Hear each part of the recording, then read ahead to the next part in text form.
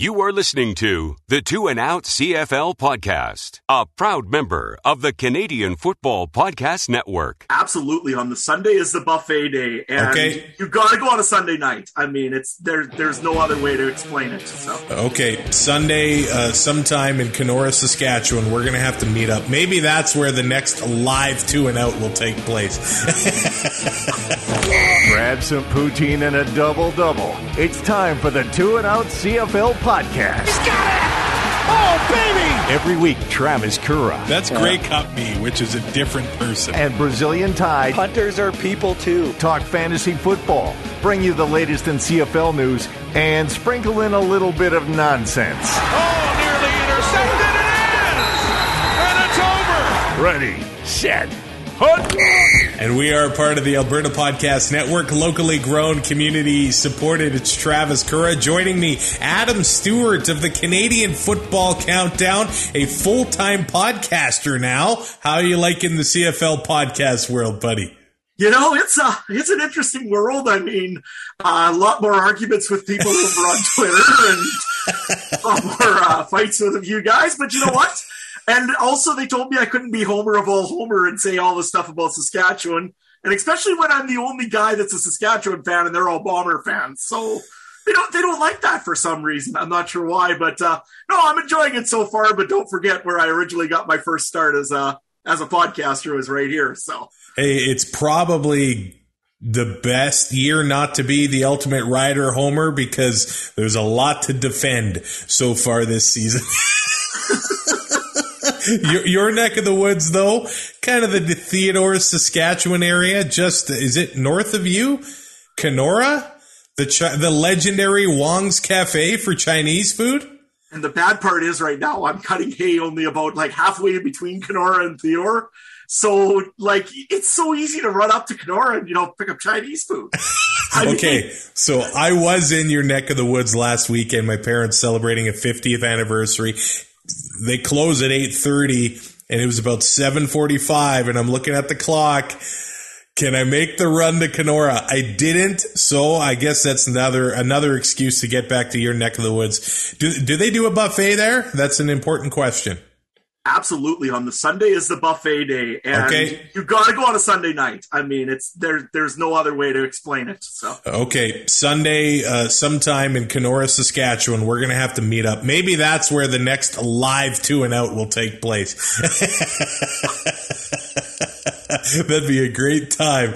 This episode of Two and Out is brought to you by Alberta Blue Cross. Alberta Blue Cross understands that running a small business is tough, and they understand that business owners in Alberta are busy. Let Alberta Blue Cross give you peace of mind with a group benefit plan. They offer health, dental, life, and disability coverage for your employees. Alberta Blue Cross group benefit plans are easy to manage anywhere, anytime, and on any device. Making it easy for you and your employees to access. To learn more and explore your options, head to ab.bluecross.ca. In the Huddle with Kura and Ty on the Two and Out podcast. All right, Week 7 starts with a doubleheader on Thursday night as the Calgary Stampeders are on bye. Here we go. The Montreal Alouettes, 2.5-point favorites over the Ottawa Red Blacks with the over-under set at 48. We saw Danny Machocha on the sideline last week.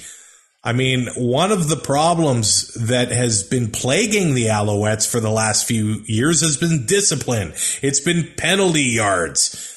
And they gave up almost 120 yards to Kenny Lawler alone. So how are the Owls going to get that discipline under control? It has to be a key to this game for them. Absolutely. I mean, let's face it. This is the reason you let go of Kahari Jones. Was essentially the first thing was discipline. And if they are still not taking under control of Danny Machocha, there's some real problems here in Montreal. I mean, let's face it. Both the Alouettes and the Riders have been giving up just a pile of extra points or touchdowns just because of this. I mean, you're giving a team a full field, essentially, just in one go here. So this has to stop for Montreal just as much as Saskatchewan. And it's been pass interferences mainly with Montreal has been the issue. I think that probably they've really got to sit their defensive backs down and say, hey, look, make sure we're either double covering certain guys. And I mean, in Ottawa's case, you probably want to take a look at Jalen Acklin. I mean, he hasn't had the best of seasons yet, but he's a guy that can explode at any time. If that's the case, then Montreal just needs to make sure that they've got extra coverage on guys instead of grabbing and pulling a guy across and taking that undisciplined penalty, especially at key times in the game. Yeah, we talked about Montreal a lot. I was on the CFL this week and the Ticats audio network this past Monday, and I mentioned that the loss of William Stanback has almost set the team back. They haven't really been able to run the ball much with whether it's Walter Fletcher or Jeshrin Antwi.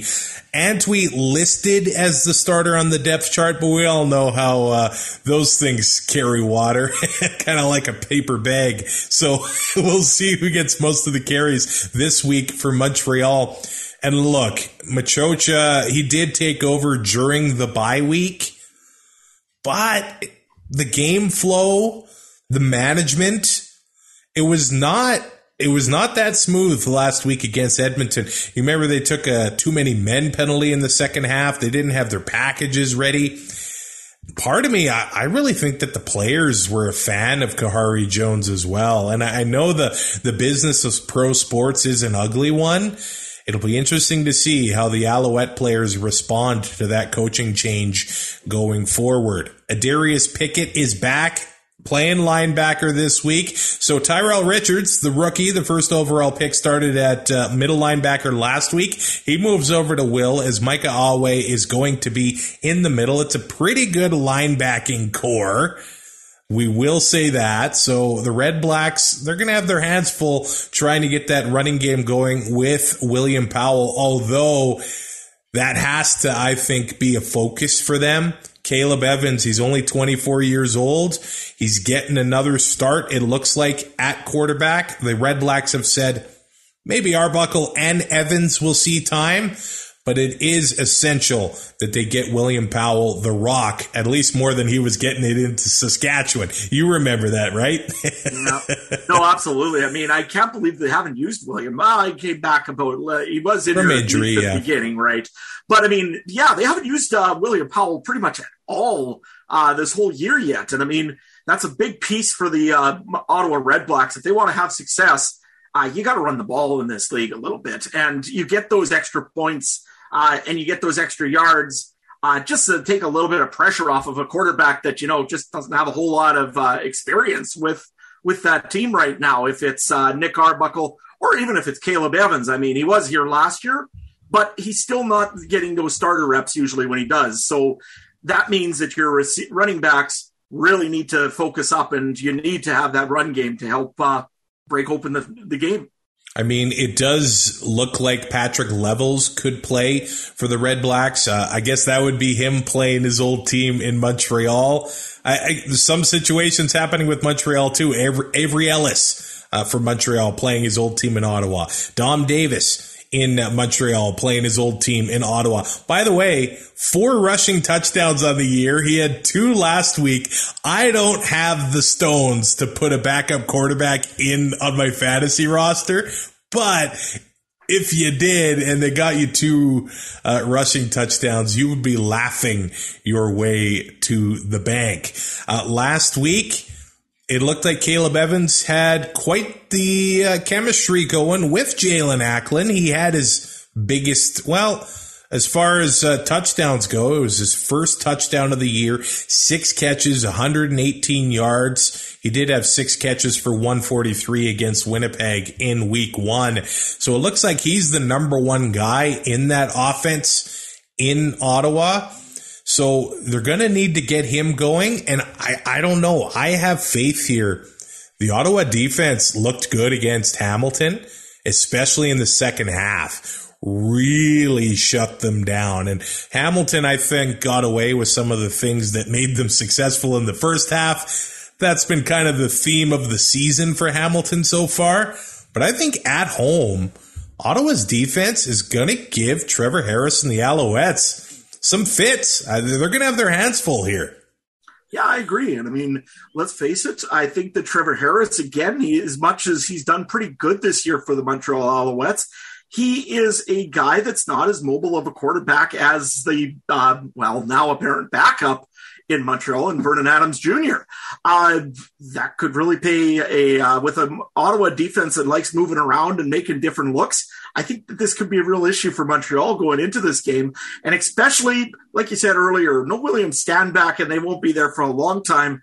And that means either you've got to have Walter Fletcher or you've got to have Montreal's other running back, who's their starter, Justin Antwi. You got to have either one of them get going a little bit, because otherwise it could be a long night for the Montreal offense.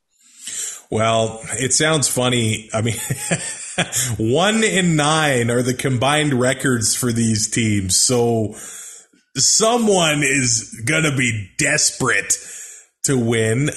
Vernon Adams not yet traded.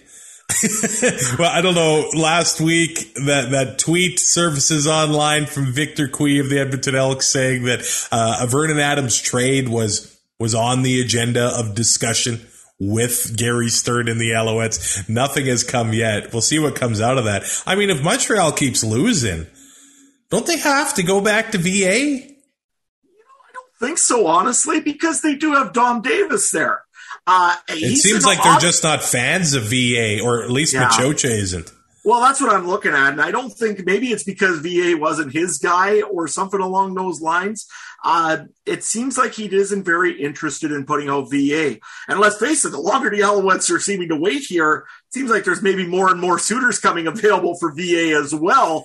Let's face it, it's not just Edmonton anymore, possibly looking for a quarterback or for some help, even in depth. Cough, cough, another team that I know of.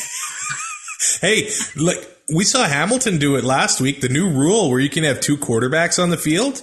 Yeah. I think Vernon Adams is a beautiful option for that. Like, he was almost going to switch to receiver with Hamilton a few years ago. The guy's an athlete. The guy can play. So Montreal, Anthony Calvillo as the OC, I think they could use that to their advantage if they wanted to. There are going to be some players missing for Ottawa, including Abdel Kana.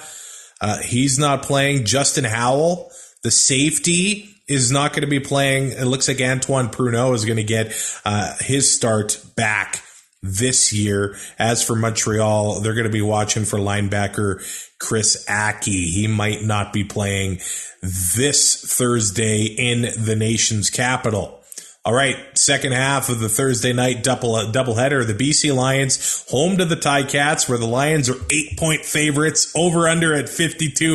It feels like any game that BC's involved with, throw money down on the over.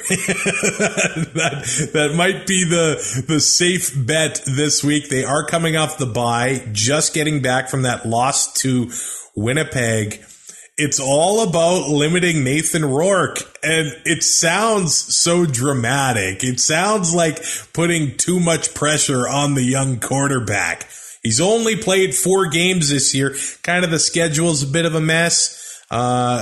Actually, and the fact that an Eastern team is involved in a late night Thursday game is kind of a wacky part of the schedule as well, but I guess we'll leave it at that. How do the Ticats stop Nathan Rourke? It's, to me, I think what Winnipeg did was they kept their offense on the field, which meant Rourke was off of it.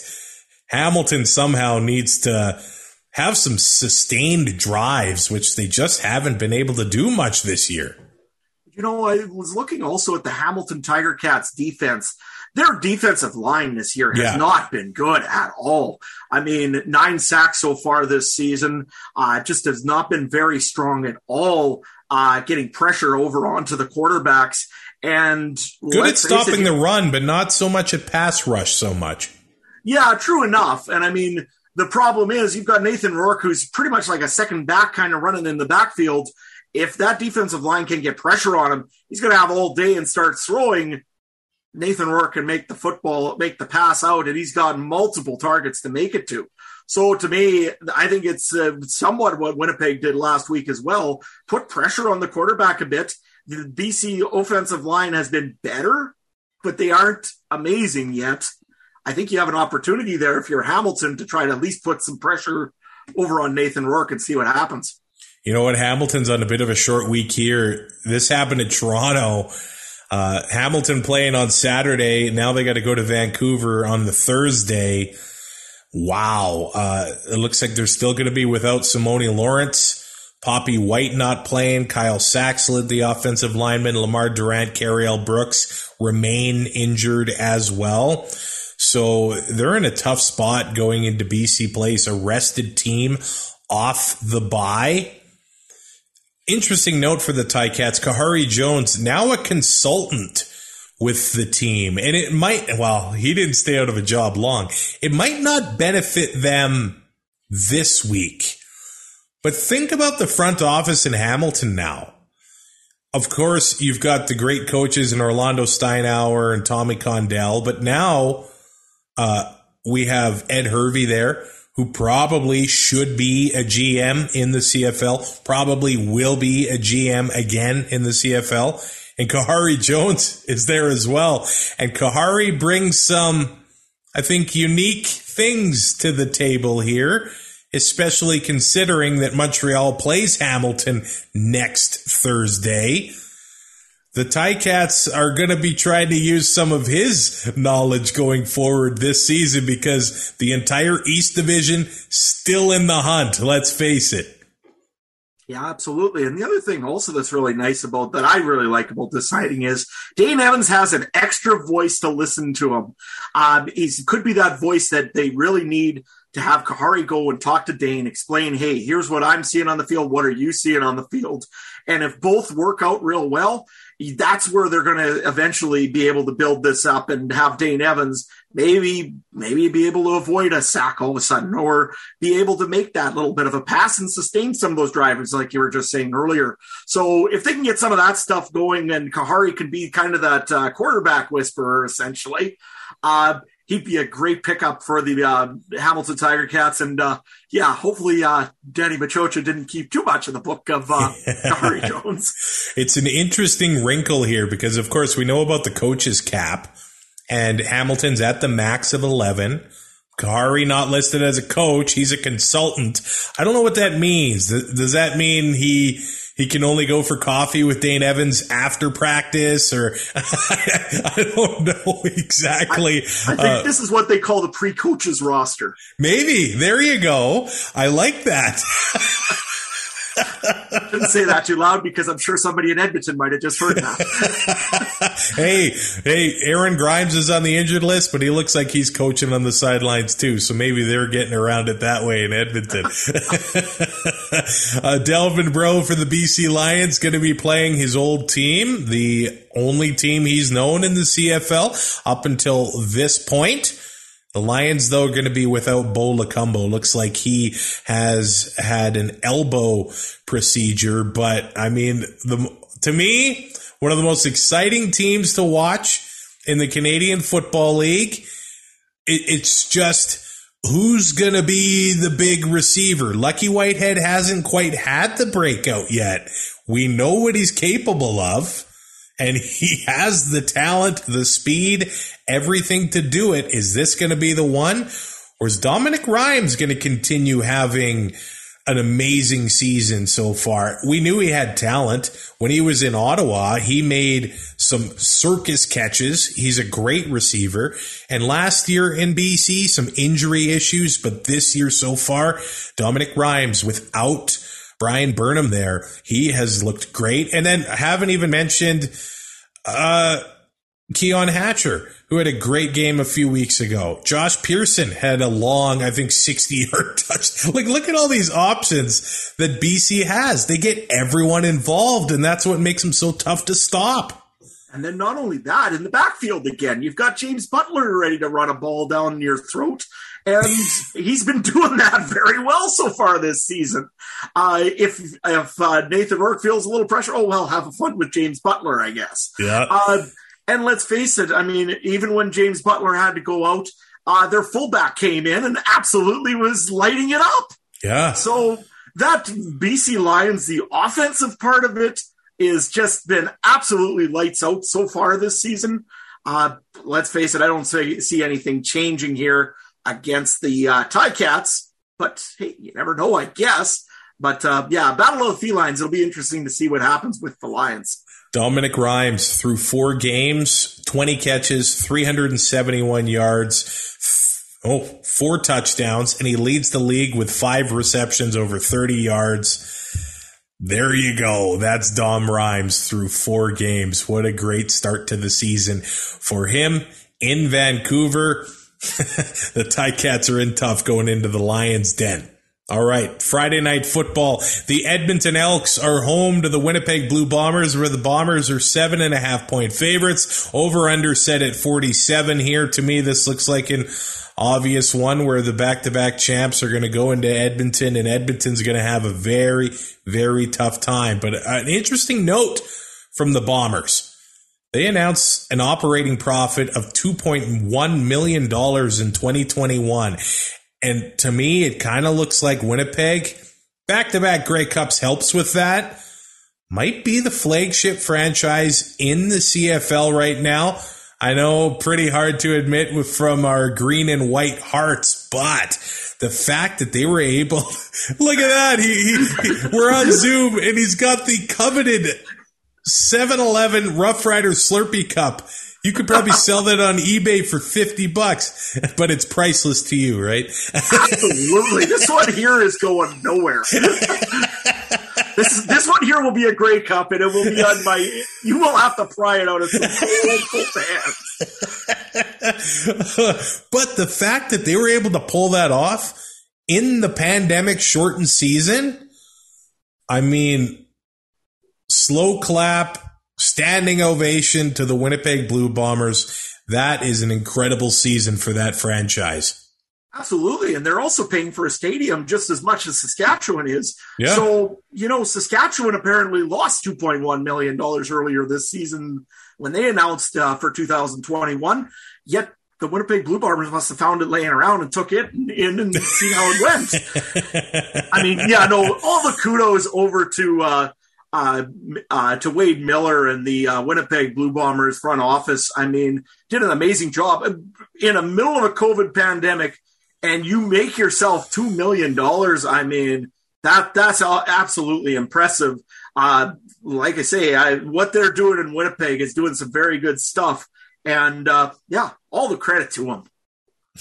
Greg Ellingson leading the CFL in receiving yards right now. He does have 2 games on Dominic Rhymes, so I will put that caveat into place. 34 catches, 518 yards, 3 touchdowns. The Collaros and Ellingson connection, I mean, he's halfway to 1,000 yards already. An off year with Edmonton last year, but now he's going back to Commonwealth Stadium, a place that he's played over the past couple years. I don't see the Collaros and Ellingson connection really slowing down this week. He had 7 second down conversions last week. You want to know who Collaros is looking at when they need to convert a first down? It's Greg Ellingson, because Lord knows they can't run the ball. No, that's a little bit of an understatement, Travis. Anyways, Greg Ellingson, you're right. It's just been absolutely dynamite this year. I don't know if he had a point to prove that I'm worth the $300,000 you probably should have given me instead of to Kenny Lawler. But man, is he making a point in Winnipeg right now? And I mean, not only him, there's still some other pieces in there that are getting some big pieces as well. Dalton Schoen, where in the world did that guy come from? Yeah. I mean, Winnipeg is just, I don't know who's doing their scouting for the receivers, but don't stop. You're doing a very good job of it. And Greg Ellingson, I mean, let's face it, the guy there has just been unstoppable so far this year. Well, and Edmonton's defense, well, I was going to say they have the worst or one of the worst pass defenses. They've given up 10 passing touchdowns, the most in the CFL. The opponent pass efficiency is 115.9, second worst in the CFL, giving up 76.5 completion percentage, worst in the CFL, but they're giving up 6 yards a carry on the ground. They're giving up almost 140 yards a game on the ground. On the outside, it would look like this would be the game where Brady Oliveira could have a big game. But I don't know if I trust it yet. They just haven't really been able to move the ball much running. No, you know what? I think, on all honesty, and Winnipeg fans, you ain't going to like hearing this. You gave up Andrew Harris 1 year too soon. Brady Oliveira has really done not very much. I know that Winnipeg fans are all screaming, hey, bring in Johnny Augustine. He'll be our savior. It's not working right now for you. And let's face it, it's partly to do with the offensive line. I mean, let's face it, when you lose a guy like Michael Couture in the center, that messes with a whole lot of things, especially for run games. But what I'm looking at mostly is you're not making holes. The blocking has not been as great for Zach Collaros as it could be. And yeah, Brady Oliveira has not done very much for the Winnipeg Blue Bombers yet. But you're right. I mean, Edmonton is kind of terrible on the run block. So if there is a game that Brady Oliveira needs to have a breakout game, it's this week. Or you ever hear the word trap game, Travis? Oh, whoa. Well, you know what? Edmonton's given up the most pass TDs. They've also given up the most rush TDs. It happens when in week 1 you give up 59 points against the Lions. So they've given up 12. Montreal's given up 7. Maybe it's a Drew Brown game. I don't know. The backup quarterback might come in and get a few vultures there. But Edmonton experiencing some injury issues as well. That is the rough part happening here. Kyle Oxley, last week in that game against Montreal, it seemed like there were 4 or 5 times when he was laying on the field. Looks like he wasn't going to get up again. He'd get up and make another play, but that does mean that he's injured, and he's not going to be playing this week with a hamstring injury. It does look like they're going to be without linebacker Trey Watson. They're going to be without receiver Darrell Walker. They are banged up right now, although we will see maybe the season debut of Duron Carter lining up, it looks like, in the defensive secondary, although Jones has said we want to use him in multiple places. So I don't know if he's going to be returning kicks, but either way, I was going to call him number 89. I don't know what number Carter's going to be wearing, but he might be shooting up for the Elks this week against Winnipeg. You know what? I bet you anything we'll see him throwing passes before the end of this year. No, and the funny part is Travis isn't laughing because he knows that Chris Jones might just do that. I would not be shocked if we see Duron Carter making a throw or two. It looks like linebacker Niles Morgan could be making his season debut. And I'm interested to see what they're going to be doing at running back this week. Sherman Beatty has been moved to the practice roster, and the Elks have signed Malik Irons, the Canadian running back that was released by the Hamilton Tiger Cats a couple weeks ago. Maybe they go all Canadian with the running game this week with Ante Milanovic-Litre and Malik Irons. Hey, it's a gamble. I've got Irons in my lineup right now. We've seen teams, they have been able to run on Winnipeg more than years past. Not that much, but they're giving up over 5 yards a carry on the ground. They haven't given up a rushing touchdown yet. Andrew Harris did have some success against Winnipeg, but that being said, Edmonton's had struggled stopping the rush. They've been struggling kind of rushing the ball themselves. Second worst in the CFL with 77.2 yards a game. That is only better than the Hamilton Tiger Cats, who are averaging under 65 yards a game. So maybe the running game's not really that much of a focus, but to support the carousel of quarterbacks there, you have to think they'd want to try to run the ball a bit. Absolutely. Even some stunt plays. I mean, we haven't seen a Wildcat all season.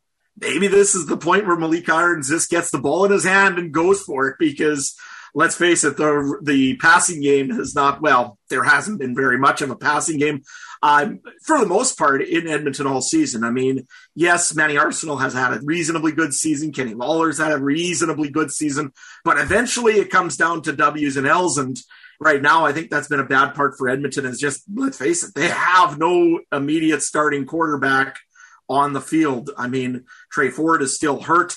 Kai Loxley looks like he's hurt. You are down to Taylor Cornelius, who unfortunately has a problem with throwing to people that don't have the same jersey as him, unfortunately, lots of times. So Edmonton's got to really still look for a quarterback, and we touched on a little bit earlier. There's a nice one in Montreal that might maybe want to be a starter somewhere.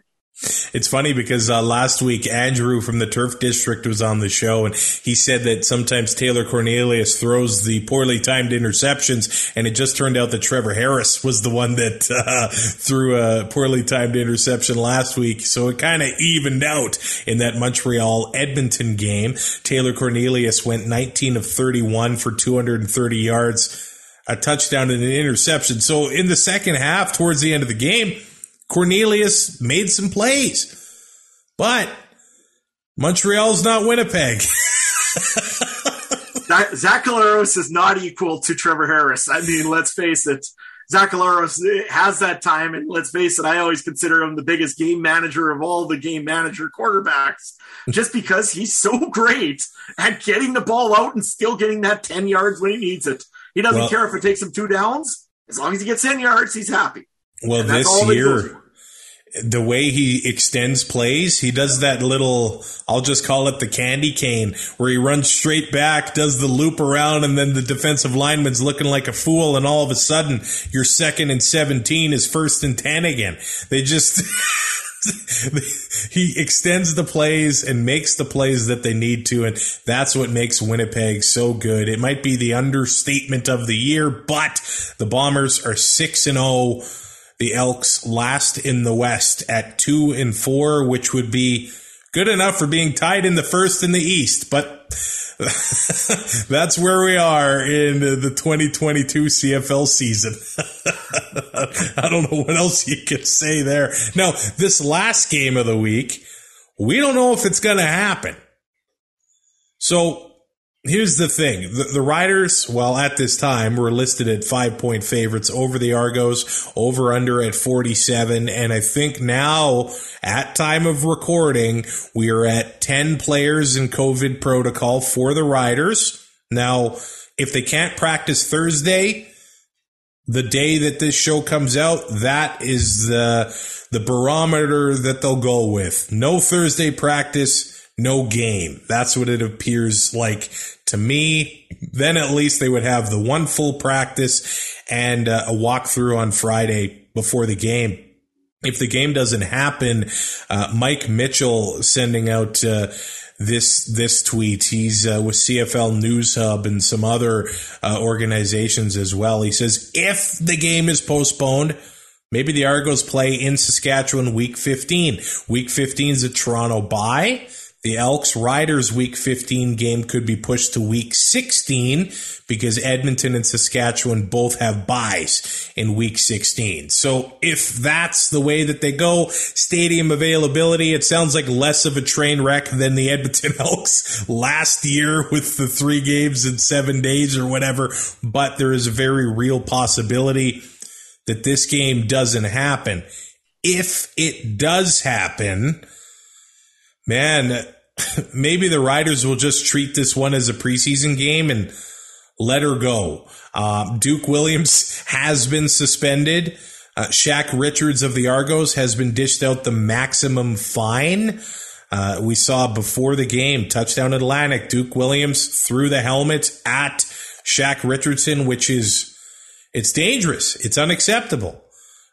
Who knows what happened before the video clip, but I mean, that's pretty tough to excuse, man. It's like throwing a cinder block at somebody, you know, you just can't do that. And then later in the game, Shaq Richardson, punched Duke, so I think some people maybe thought there was going to be a suspension there, but max fine for Richardson. And that game overall, another chippy one with a lot of extracurricular stuff going on. So that's 2 games in a row for the Riders.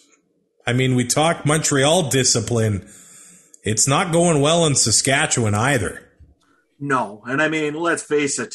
This is costing the Rough Riders. Let's face it, they're 4-2, so they've had some good luck at this. But it's going to start costing them games big time coming forward. When you play a Winnipeg Blue Bomber team and you give up 125 yards, pretty much say to them, here, have the football, just run it in. I mean, Winnipeg might run it in, they might not. It's Winnipeg, but more of they're giving them an extra touchdown right off the bat, and that's not acceptable in the Canadian Football League anytime. And it's over silly penalties this year. It's not we had to grab the guy because he was going to break open for a touchdown, or there's the holding call. I mean, That's a lazy play by an offensive lineman is what that ends up being. We see a lot of those this time. When you get the holding call, all of a sudden the line gets upset or somebody starts getting pushed around. And those are the penalties that they've really got to cut out on. The extracurriculars, either before the game, during the game, or after the game, have got to stop. You can't start shoving players after plays. It's stupid. It's dumb. And if the Riders keep doing that, all they're going to ask for is a trip straight down to the basement of the CFL very quickly. Let's face it. It's not looking good for Riders discipline-wise. Talent-wise, they got all the talent they need. But they got to start disciplining or doing something with these players. A guy like Duke Williams is looked at as one of the key aspects of this team for leadership to that younger receiving core like Noah Picton and like Sam Elias and all those guys. If you're not the leader and you're going before a game and taking a swing and a helmet at another receiver or another defensive back, that's absolutely unacceptable. I don't care what Shaq Richardson said to Toronto or to Duke Williams. You can't do that, period. And there's the spitting allegations, which, man, if somebody spits in your face, and look, they'll say that it hasn't been proven, but Sean Lemon said the same thing last year in the West Semi. I think Shaq said that it happened to him in a previous game in years past. Kind of where there's smoke, where there's fire a little bit when it comes to these things. And of course, Craig Dickinson's gonna defend his guy. But if things keep going the way they are going, when does Craig Dickinson start to feel the heat? Or is it already there? I mean, it's a Grey Cup year. They finally got the first home win in a playoff win in Mosaic Stadium, but there are expectations surrounding this team. I like to have continuity with the team. Look at Calgary. Look at Winnipeg. Both of those franchises experienced some pretty tough playoff losses and things like that too, but they stayed the course, and I think it's paid off for both franchises. What do you think about Saskatchewan when it comes to that? Well, you know what? I think right now there's probably about 50% of the crowd in Saskatchewan, and this is fans, that say, you know what? We're 4-2. What are we talking about? Don't have to worry about nothing. We're 4-2. Don't worry about it. You can sweep things under the rug for only so long until they really start to heat up. And I think about half of the Rider fans as well are on the other side where they're saying, look, these penalties and this stuff has to stop or somebody's going to have to roll for this. And Craig Dickinson has tried to step out and talk a little bit and explain what's going on. And he's been on call-in shows and he's been on some things in local media to try to alleviate some of this or take the pressure off him. In the end, it comes down to what pressure Craig Reynolds is feeling and what pressure Jeremy O'Day is feeling.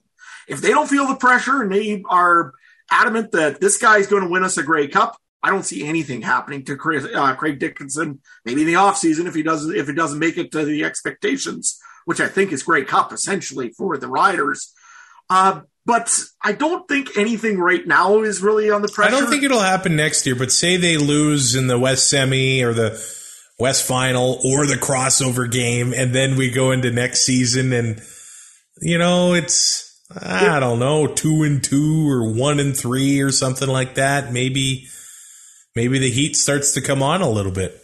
I think it's more of if you have a step back this year. So yeah, you say crossover, that would be a step back for the Rough Riders, essentially. It would be, yeah. And the other thing is, in that crossover game, if you lose it because of a bonehead penalty from Garrett Marino doing something stupid, the heads are going to roll. That being said, if we take a step back and next year it's the same thing with the discipline issues, next year I could definitely see it. But in a Grey Cup year, I've never seen anybody go and drop a coach and then end up winning a Grey Cup. I don't think I've ever heard of that, to be honest, and I don't think I'm going to hear it this year. So I think Craig Dickinson needs to start sitting guys or doing something to get the message across. I don't know what it is. And maybe it doesn't even have to come from Craig Dickinson. Maybe it has to come from the guy that ends up writing the checks, Jeremy O'Day or Craig Reynolds. Another question for the Riders. If the game happens, will Cody Fajardo play? Craig Dickinson said it is a 50-50 chance. And man, watching Touchdown Atlantic, it looked like he should have not been in there, taken out of that game. And I've seen Dickinson get criticized too. He said, if I took Cody Fajardo out, I'd have a fight on my hands. But you got to keep the guy healthy or, save him for the stretch run. That incident with Sean Oakman, it felt weird, grabbing the quarterback by the leg. And if I remember correctly, the play was challenged and no roughing the passer. But Fajardo, he's got knee issues and it's just not getting better. And he's one of the toughest guys in the CFL, but even if he is 50%, don't you got to show some sort of confidence in your backup? And 2 losses in a row against an Eastern opponent, that doesn't look good for the Riders. But if Fajardo's that hurt, it seems silly to play him and throw him out there. Yeah, you got to do something with this. I mean, Cody Fajardo, let's face it, he came from being a backup, and he knows what happens when the backup goes in. If the backup gets real hot, he might just stick there. See Cody Fajardo with Zach Galeros. I mean, Cody's got that in the back of his mind that I won this job because I was the backup at one time, and I don't want that backup going in if it's either Mason Fine or even if it's Jake Dolegala. If either one of them goes in, he's probably got that in the back of the mind. It's over for me. And he loves being the starting quarterback. He loves the lifestyle. He loves being the main guy and being the guy in the interviews and doing the whole thing. But at some point, you got to realize what's best for team. And if Cody Fajardo can't run, and I mean, let's face it, the last 2 games we've seen, he cannot move out of that backfield. That's a big part of his game. And he has a tendency of looking down one receiver a little bit. I've seen it a few times when you watch the home games in Saskatchewan. He'll look down a receiver, and after a little while, that guy all of a sudden gets almost or does get picked off. So the big thing I think with Cody Fajardo is don't think that this is the end because you've got an injury. Make it the opportunity. Make sure that, hey, you've got enough of a record, I think, right now to prove that you're still the number one guy. When you're 100%, you're going to get your opportunity to come back in and play this game.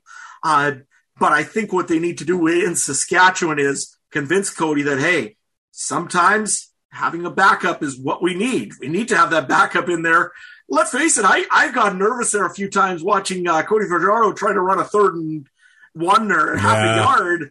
And I'm like, what are you? I know you're the best pusher in this team for that, but what are you doing with a bad knee? Yeah. So to me, if the guy isn't 100%, he needs to probably sit a game. I know Craig Dickinson says there'll be a fight on my hands.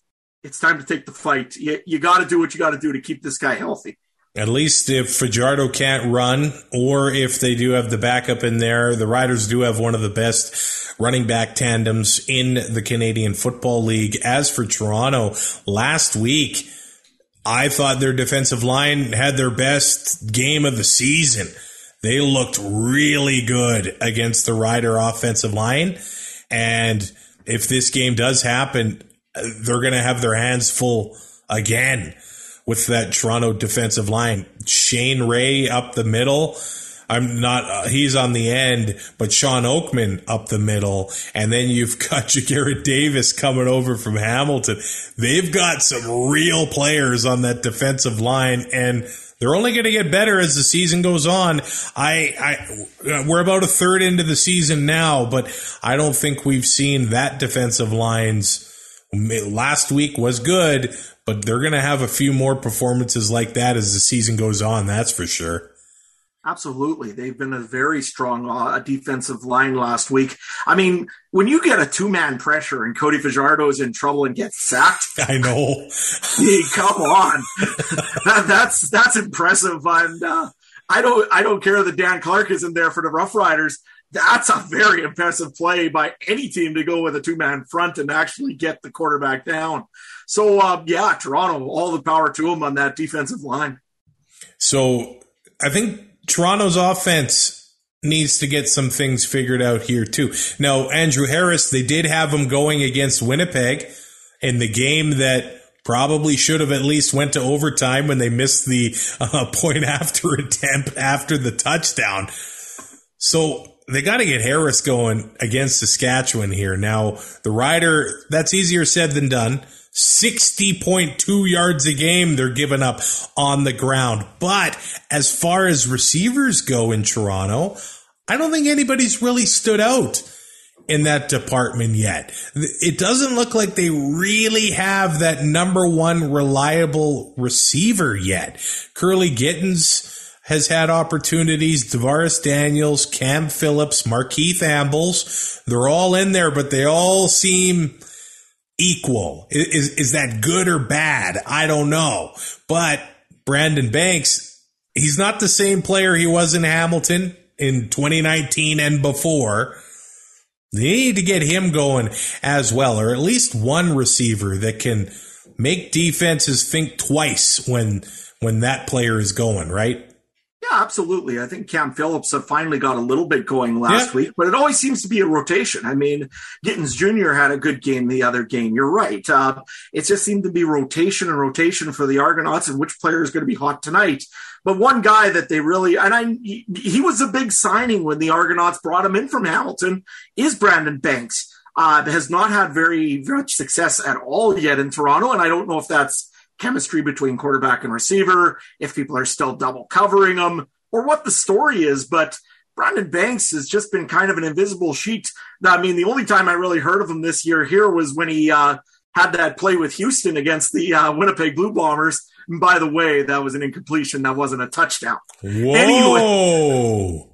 Anyways, I'll get off of that one before I get a lot of love from Toronto and Winnipeg fans. Nevertheless, the Brandon Banks thing, I mean, he's been you can see that he's been clearly frustrated the whole time. He's been just working he's been working hard, but he's been getting frustrated. I mean, the one game we've seen him yelling at his offensive line.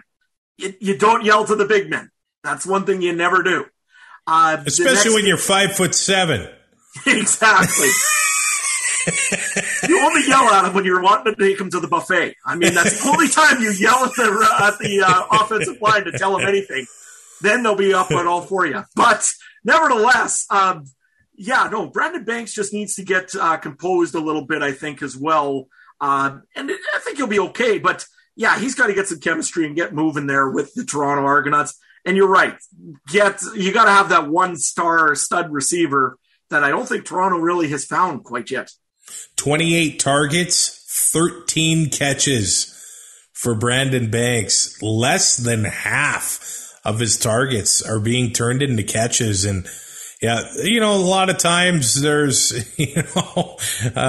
tough defense or bad throws, things like that. And that doesn't immediately show up there, but you would like to see that ratio improved going forward for Brandon Banks and McLeod Bethel Thompson, who is going to have his hands full with a loud crowd, a tough Rough Rider defense, and hopefully, if this game happens, fingers crossed, it might not, or it probably won't happen, that cooler heads will prevail because it's been a few weeks in a row now where Saskatchewan has had more than a few incidents that are making them the target of CFL fans for 8 other franchises.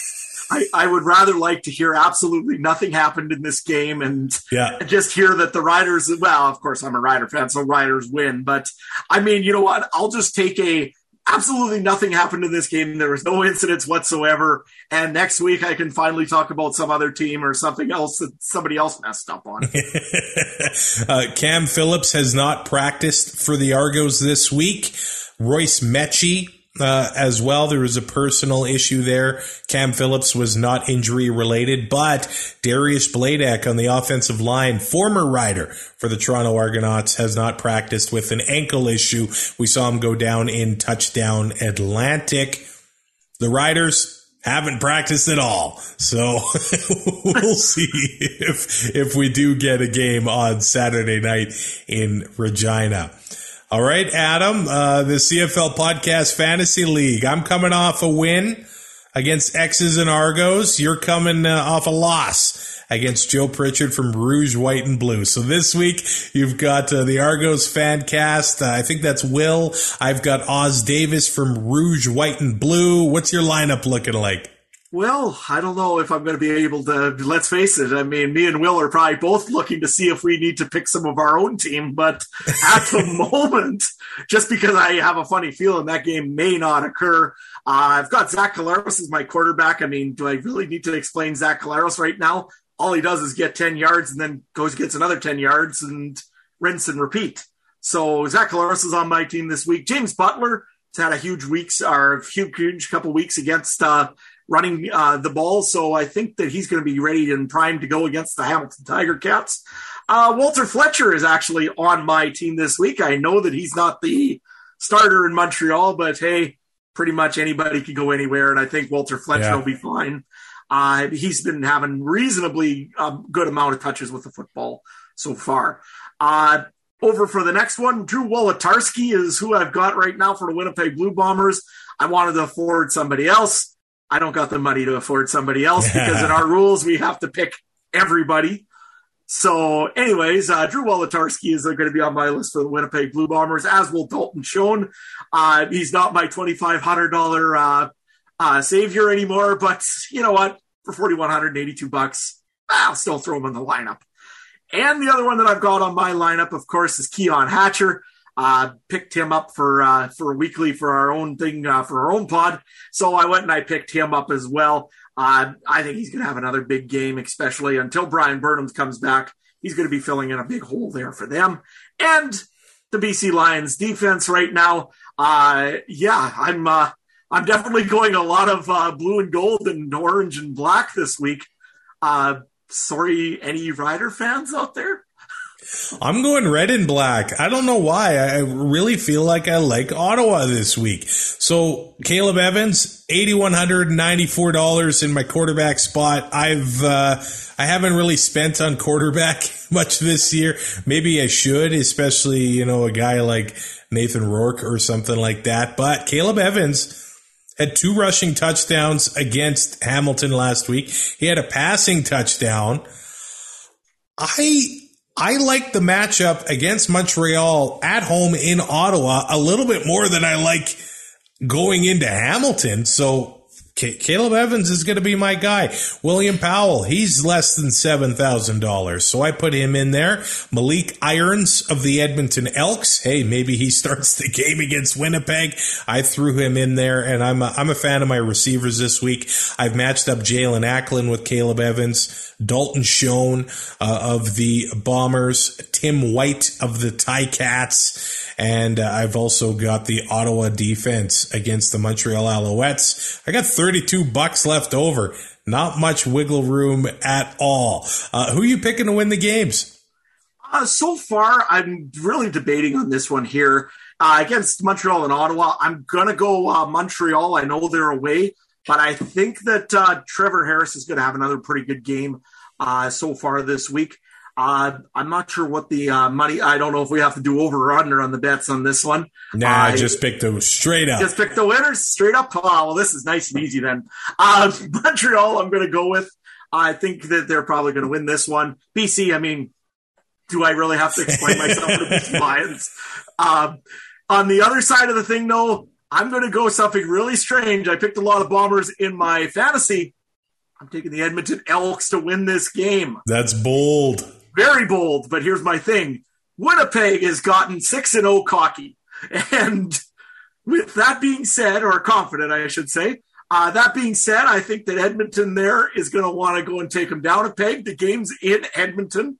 I don't know what it is. And my colleague over on the CF Football Countdown is probably just screaming right now in his head, what are you doing? I'm going to take the Edmonton Elks. And you know what I'm going to do is I'm going to take the nurses and everybody trying to get the Saskatchewan Roughriders ready to go for this. You know what? I'm going to take the Toronto Argonauts as well on Saturday afternoon. The reason being is Saskatchewan hasn't had very much practice this week. And I mean, you got to have a little bit of practice or a little bit of time to see who's even able to be playing. I mean, they had a pile of injuries last week, and I don't see this week being any exception.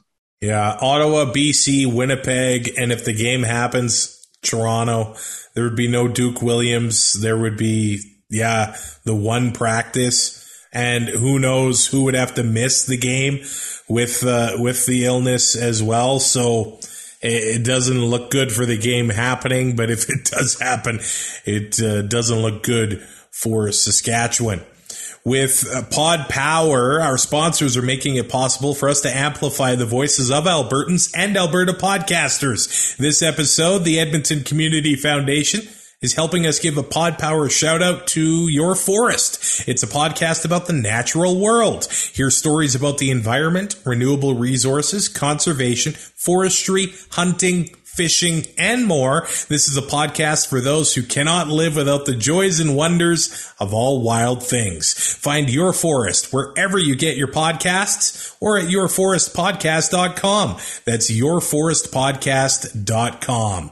All right, Adam of the Canadian Football Countdown. Hey, 2 days, two shows a week. Where do we find your show? Well, my show is over at, you can find us over on Twitter at CF Pod Countdown. We do live shows actually on Monday night.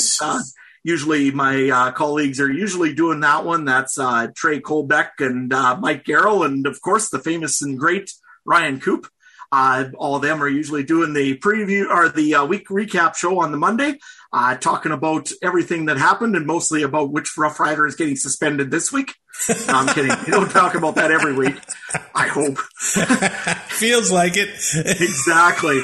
And you can find me usually there as well. Wednesday nights is my big night that I'm always there. We end up going and doing a live show as well. Usually it's at 9 p.m. Winnipeg time, 8 p.m. Saskatchewan time. You can join us over there, comment, make fun of my hairdos, whatever you want to do.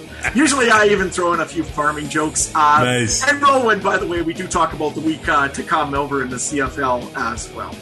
Rate, review, and subscribe to Two and Out on your favorite podcatcher. I actually believe that Brazilian Ty will be here on Monday to talk about the 3 or 4 games in Week 7. We'll see what happens. In the meantime, take care of yourself, and we'll talk to you on Monday on the Two and Out podcast. Thanks for listening. Find more great shows like this at CF Pod Network on Twitter.